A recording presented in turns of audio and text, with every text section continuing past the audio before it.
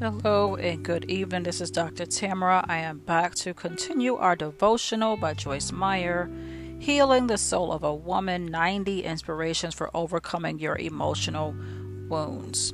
We are on day 47. Our title is A Life-Changing Choice. Our scripture is Joshua 1:9. Have I not commanded you, be strong and courageous, do not be frightened, and do not be dismayed. For the Lord your God is with you wherever you go. There was a time in my life when I had many reasons to feel sorry for myself because of the abuse I had endured during my childhood and because of other things that had happened to me. You may be in that same position right now and be able to think of many reasons to feel sorry for yourself. But I have to tell you that self-pity was a roadblock on my journey to the healing of my soul.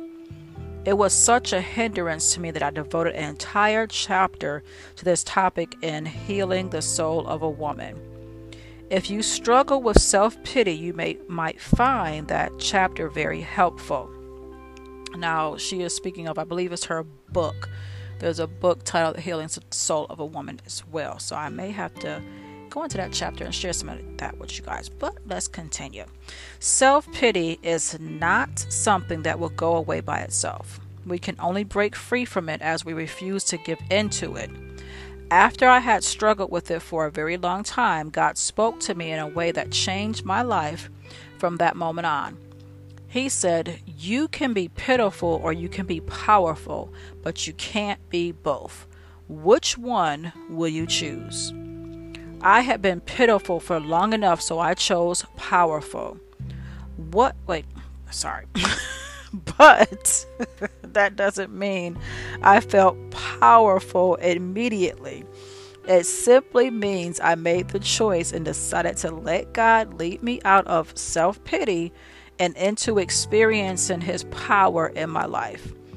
I hope you will make that choice today if you haven't made it already. The first step toward letting go of one way of feeling and embracing another is to see what God's Word says about how you have chosen to feel and who you want to be. Here are some scriptures that affirm how powerful you are in Christ. I encourage you to read them and meditate on them. Get them into your heart and mind, and they will begin to change you.